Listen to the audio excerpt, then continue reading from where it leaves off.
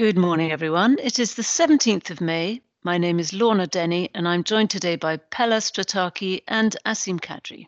It's fair to say that markets were troubled last week. We had rising tensions in the Middle East and a cyber attack on one of the biggest US oil pipelines certainly created volatility in the oil price. But the biggest upset to financial market sentiment was around this spike in US inflation, Pella. Thank you, Lorna. Yes, US CPI unexpectedly jumped to 4.2% last week, a 13-year high, causing investors to worry that the Fed might look to bring forward the tapering of its asset purchase program, which is currently at $120 billion per month and has been supporting markets since last March. This led to forecasts for the PCE inflation measure, which is used for the Fed's 2% target, to actually rise to 2.8%. The CPI reading on Wednesday was followed on Thursday by a higher than expected increase in US producer prices. And producer prices in China rose 6.8% year on year in April, and this is the fastest pace of growth in more than 3 years. Even in the Eurozone, initial estimates indicate inflation hit 1.6% in April and could get close to 2% later this year. That's an interesting set of figures. But in the end, though, the bond markets largely seem to take these indicators of rising inflation in their stride.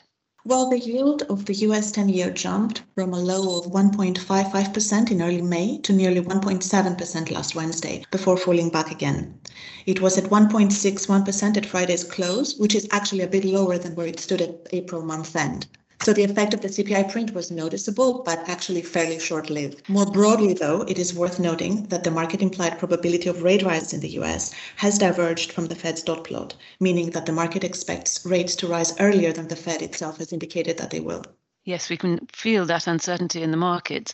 If we turn to the emerging markets now, Asim, there was a sharp pickup in volatility in Taiwan. What brought this on? So hi, Lorna. Yes, that's right. So last Wednesday, the Taiwan stock market experienced its largest one-day fall since March last year, with the equity index falling over 8% during the day before recovering to end the day down 4%. So the Taiwan equity market has really been a standout in Asia during COVID due to its strong performance. So the volatility we saw last week is at odds with how the market has fared during the crisis. And there are a couple of factors behind last week's drop. So firstly, the country has seen its recent spike in COVID cases, which has resulted in the government imposing its toughest restrictions so far, including strict social distancing and also the closure of certain businesses. So as we're all really aware, Taiwan's been one of the most successful countries globally in terms of containing COVID, particularly due to its early and strong border controls. And this success has enabled it to thus far avoid lockdowns and restrictions.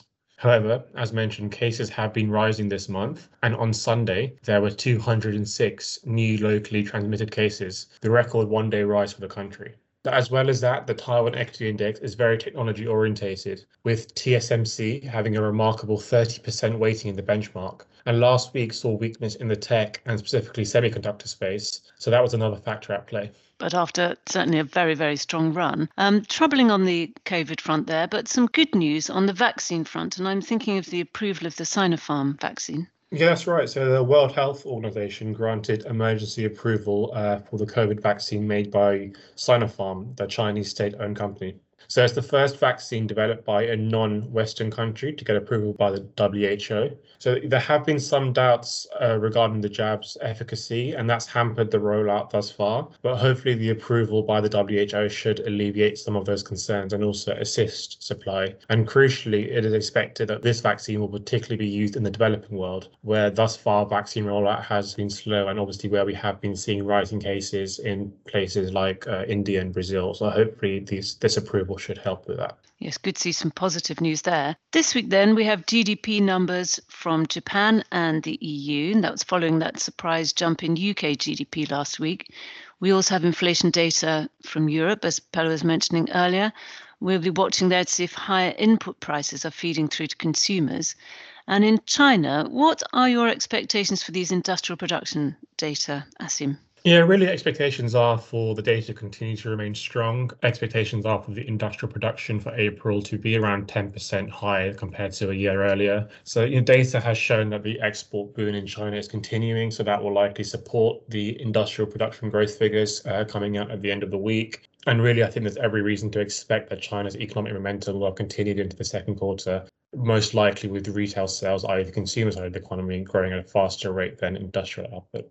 And finally then, Pella, the FOMC minutes of the last Federal Reserve meeting could shed a little more light on their expectations for transitory inflation pressures. Yes, Federal Reserve Vice Chairman Clarida was pretty clear in playing down the significance of last week's CPI reading, saying it was largely due to transitory effects.